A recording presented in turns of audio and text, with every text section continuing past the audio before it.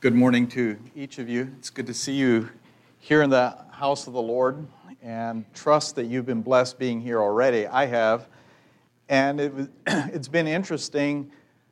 I struggled a bit to know what to preach on this morning, and in some ways, I can say that it has been affirmed in a sense, maybe not directly, but when my thoughts are going along this way, Robert's devotion this morning on the faithfulness of God, and then also some of the comments on sanctification and so forth in an ongoing way, I trust that this is what the Lord would have for us this morning. And I am speaking to myself first of all as well. Over the years, I've toyed with the idea of whether there is one common thread or one common starting point, if you will, to all sin. Is it rooted in this one thing is kind of the root of all sin? And I don't know that I have identified that. There's two words that I have kind of latched onto at different times in the past. The one is selfishness, in that when we sin, we're doing so because we convince ourselves that we're going to benefit from it in some way. And that's a spirit of selfishness. The other one is pride. We think we know best and we act accordingly. It's centered on myself. Now, I don't think that either one of those are necessarily inaccurate, but I don't know that they necessarily fully capture what I'm after either. This morning, I'd like for us to consider another possibility, and this is really kind of a new thought to me, and I trust that as we go through this together that you can at least hear me out, and I welcome your feedback on it. I've been reading through the Old Testament through the Bible in 4 different sections, the reading plan that I'm using. One started in Genesis, the other started in Chronicles, one in Psalms, and then one in the New Testament. It's been reading through Chronicles and Kings. I have been intrigued with both the frequency as well as the various descriptions of the kings that ruled Judah in particular, but in the history of Israel, and how they embraced or tolerated varying degrees of idolatry. And the lure of idolatry seems to be on nearly every page through those books of the history of the Old Testament. And it made me contemplate, what is it about idolatry that is so tempting and so prevalent throughout the pages of Scripture, and especially the Old Testament? For me, it's easy to gloss over those passages or those references, whether it's about images or golden calves or Baal or Ashtaroth, or in the New Testament, the goddess of Diana. And we think how foolish that people would actually worship such things. That's at least how I think. But I want us to consider together this morning whether idolatry might actually lie at the heart of what sin is, and why that is so prominent throughout the Old Testament. And so I've entitled this morning's message, The Lure of Idolatry. First of all, I want to just start with the idea that God is God, and we are not. I mean, that's an obvious statement, but at the same time, God is the only true God. God, as in the triune Godhead, is the creator of the entire universe. And while I don't believe the universe is infinite in size, man has not yet discovered the edge of the universe. We read in Isaiah that the stars all have names, and so that's why I don't think that it's infinite, but it is massive. And God created everything out of nothing. And just to think about who God is it truly is mind-boggling. Colossians 1, we have a description of Jesus, who is a member of the Godhead. And just like to read this as we think about that God is God and who He is. He is the image of the invisible God, the firstborn of all creation, for by Him all things were created. In heaven and on earth, visible and invisible, whether thrones or dominions or rulers or authorities, all things were created through Him and for Him. And He is before all things, and in Him all things hold together. And He is the head of the body, the church. He is the beginning, the firstborn from the dead, that in everything He might be preeminent. For in Him all the fullness of God was pleased to dwell, that through Him to reconcile to Himself all things, whether on earth or in heaven, making peace by the blood of the cross. When you look at this passage and see all the words all and everything and fullness, it blows our comprehension. We really can't even grasp it all. But He sustains all things. He holds creation together. He's preeminent. He's far superior to. There's no close second to God.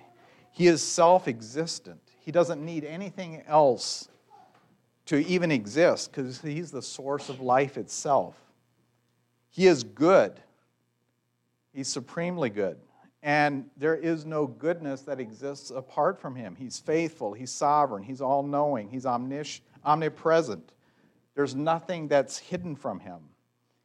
He's all-powerful. He's the only true God.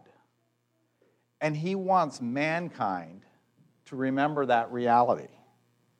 And yet how quickly, how easily do we forget? The first of the 10 Commandments is very clear and very concise. You shall have no other gods before me. Now, as I was reading that and thinking about it, so does this imply that God is not the only deity?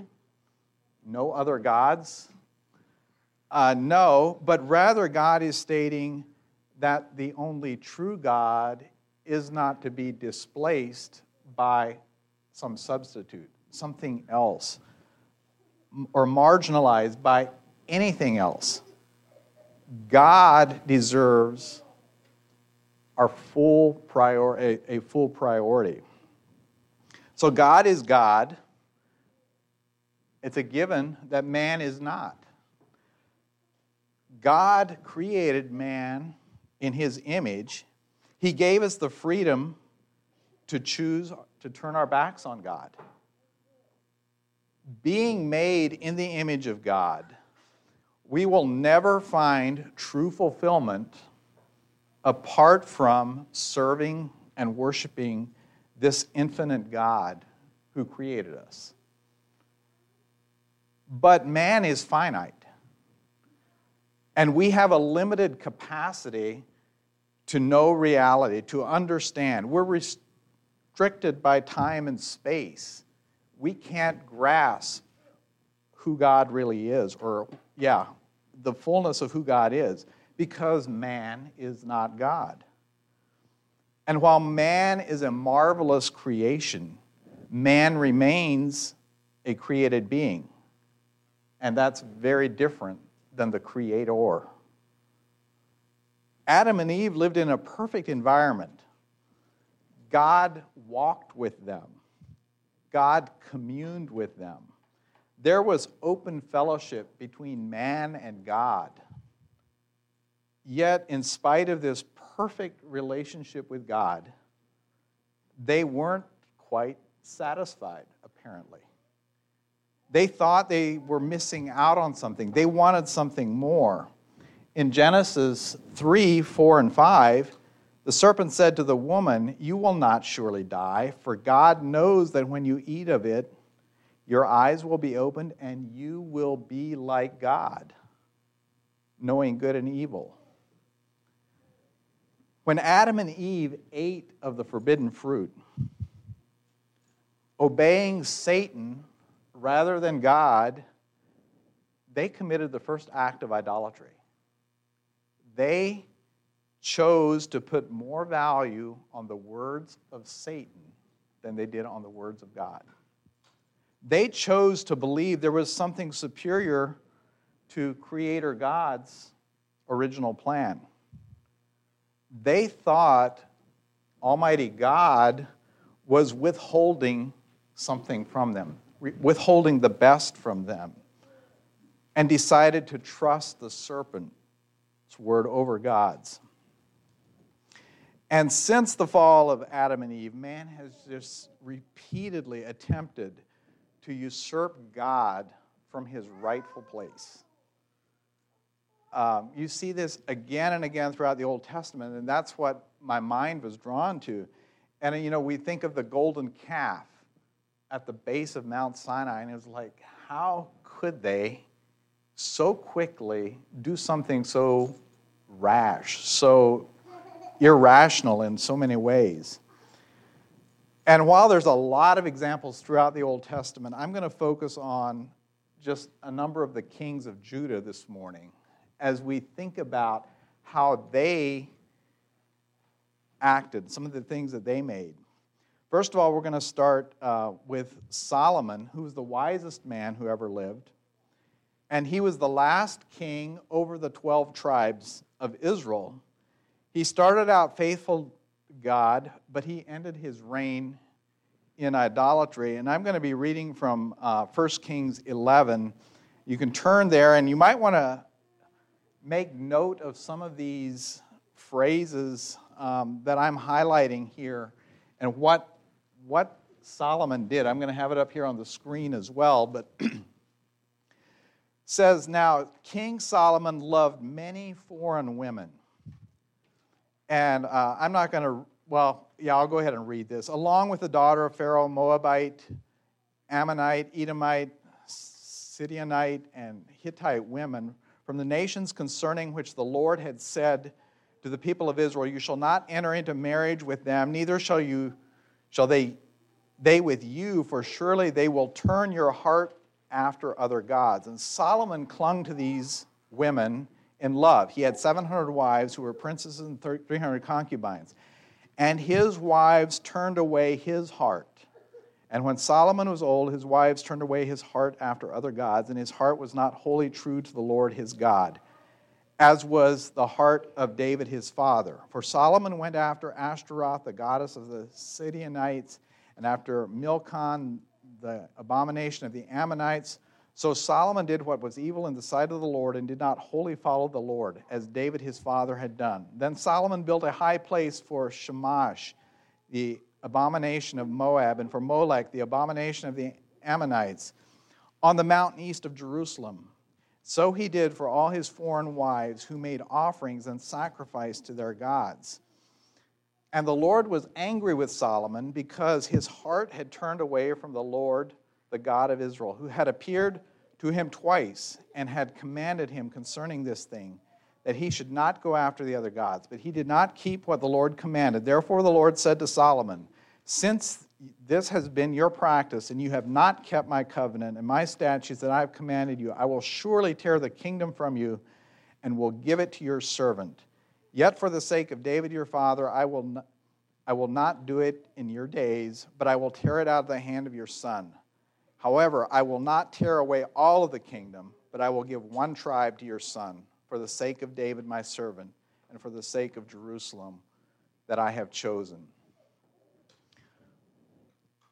So Solomon made some very bad decisions later on in life, and he's punished for it. But just notice the frequency of how that it turned his heart away from God, and he ended up then creating these altars and so forth for these various gods. I want to now quickly just go through a number of other kings of Judah that followed. So the tribe of Judah is the succession. All of the kings of Israel were evil, the other 11 tribes. But the lineage of Solomon, there were some that were better than others, and so we're going to just look at some of the kings of Judah and how they responded and the different descriptions that are given. So we're going to start with King Asa, and this is taken from you'll see the references. 2 Chronicles and 2 Kings mostly is where these come from. And Asa did what was good and right in the eyes of the Lord. He took away the foreign altars and the high places and broke down the pillars and cut down the Asherim. Even Maacah, his mother, King Asa removed from being queen mother because she made a detestable image for Asherah. Asa cut down her image, crushed it, and burned it at the brook Kidron.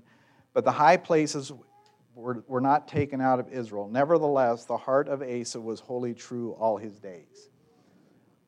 So just notice here, this is several generations after Solomon. But so here was a man that was doing right, and he got rid of a number of these idols and took action against them. But the high places, as you'll notice, are kind of hard to get rid of. And then Jehoshaphat walked in the way of Asa his father and did not turn aside from it, doing what was right in the sight of the Lord. The high places, however, were not taken away. The people had not yet set their hearts upon God of their fathers. Continuing on, King Jehoram walked in the ways of the kings of Israel. That was the other 11 tribes, as the house of Ahab done. For the daughter of Ahab was his wife, and he did what was evil in the sight of the Lord. Moreover, he made high places in the hill country of Judah and led the inhabitants of Jerusalem into whoredom and made Judah go astray.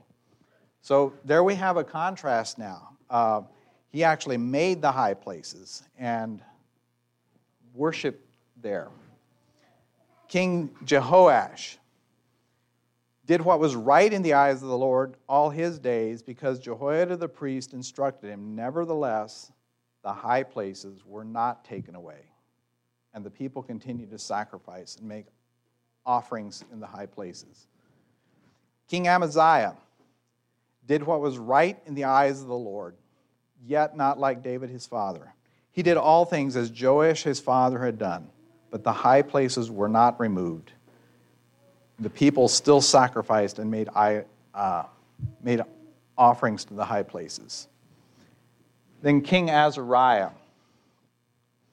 did what was right in the eyes of the Lord, according to all that his father Amaziah had done. He set himself to seek God in the days of Zechariah. So here we have the prophet Zechariah, who instructed him in the fear of the God. And as long as he sought the Lord, God made him prosper. Nevertheless, the high places were not taken away. The people still sacrificed and made offerings on the high places. But notice here, as long as he sought the Lord, we continue.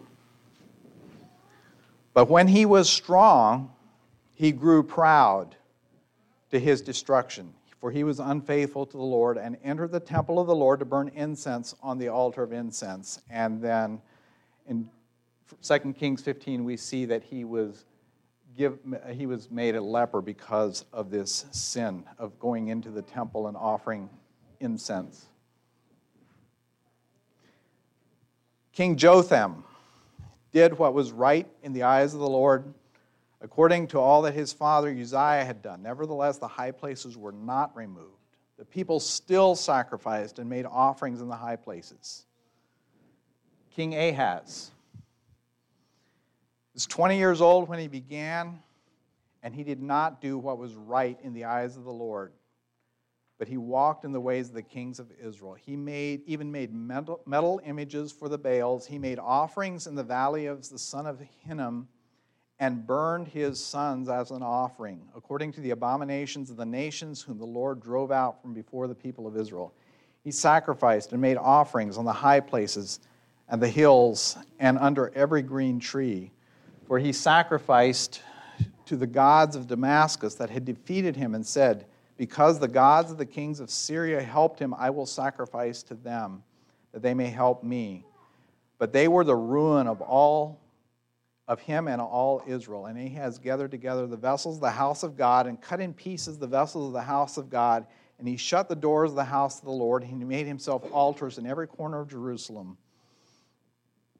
And in every city of Judah he made high places to make offerings to other gods, provoking to anger the Lord and the God of his fathers.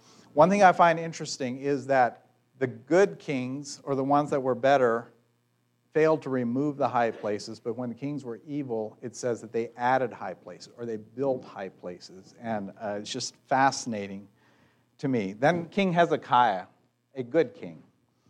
He did what was right in the eyes of the Lord. He removed the high places, broke the pillars, cut down the Asherah, and he broke in pieces the bronze serpent that Moses had made, for until those days the people of Israel had made offerings to it. He trusted in the Lord, the God of Israel, so that none like him among the kings of Judah after him, nor among those that were before him, for he held fast to the Lord. And then King Manasseh, several more kings here before we go. Here we have that he rebuilt the high places that his father Hezekiah had broken down, and erected altars to the Baals, and made Ashtaroth, and worshipped all the hosts of heaven, and served him. Built altars in the house of the Lord. And so he just really took it the other direction, but then when he was in distress, he entreated the favor of the Lord, and he humbled himself greatly before the God of his fathers. And he took away the foreign gods and the idol from the house of the Lord and all the altars that he had built. So he built the altars, and then later he confessed and removed them. And then King Ammon did what was evil in the sight of the Lord, as Manasseh his father had done. He walked in the way. His father walked and served the idols his father served and worshipped them, and he abandoned the Lord. And then we end with King Josiah. And he did what was right in the eyes of the Lord, walked in the ways of David his father. He did not turn aside from the right hand or to the left.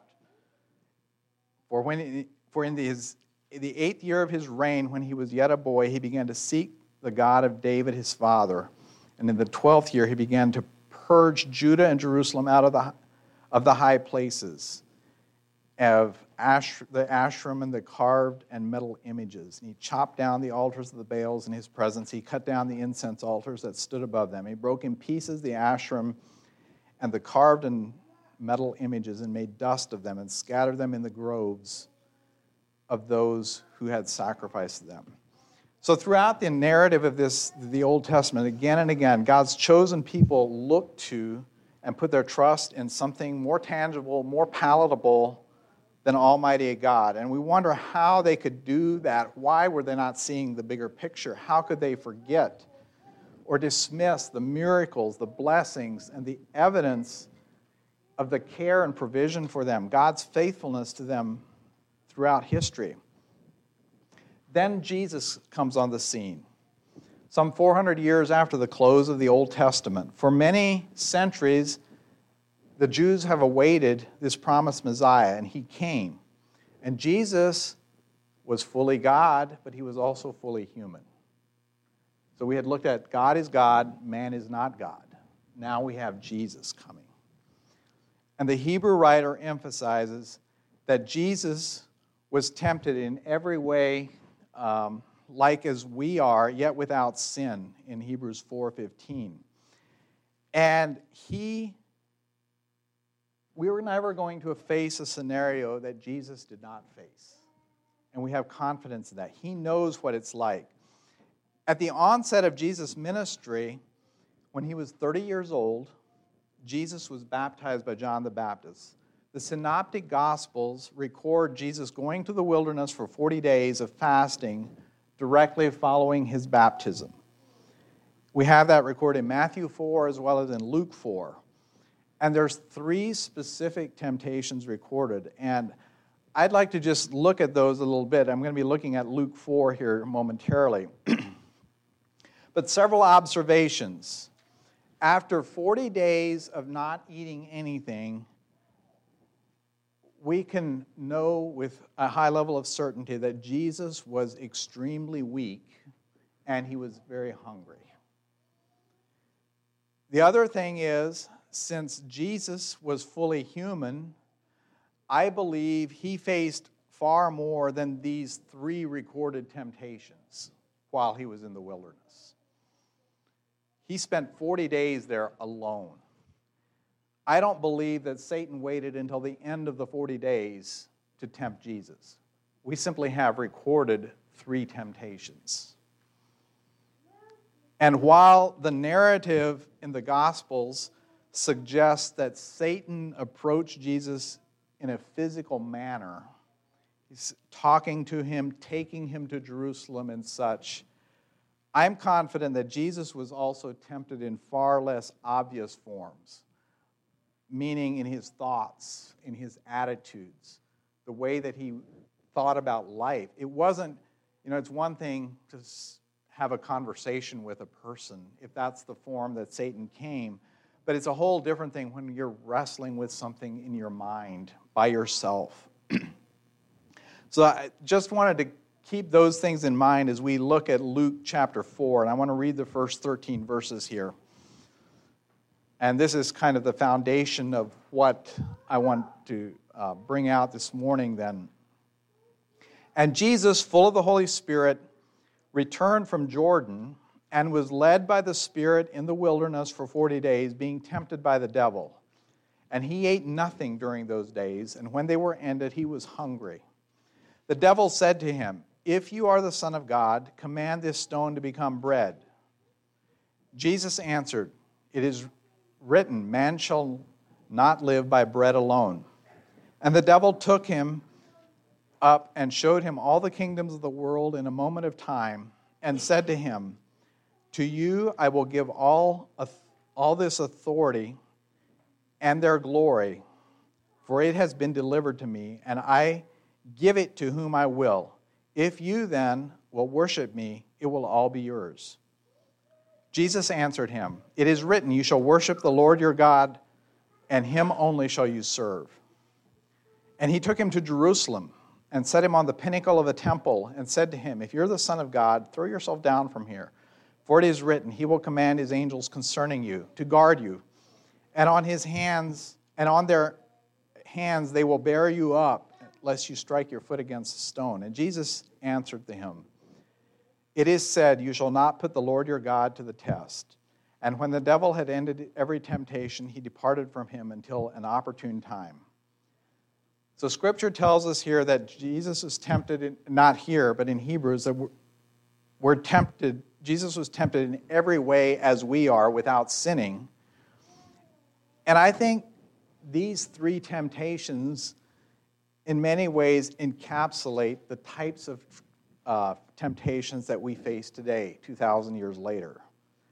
And I think that they also reveal the underlying lure of idolatry. So the first temptation, turning stones to bread. This temptation has to do with physical possessions, the things that we have or don't have. Jesus was hungry, and therefore that was the point of the temptation for him. He wanted bread. He was hungry. He was starving. But he responded to Satan, "Man shall not live by bread alone." Now, Jesus was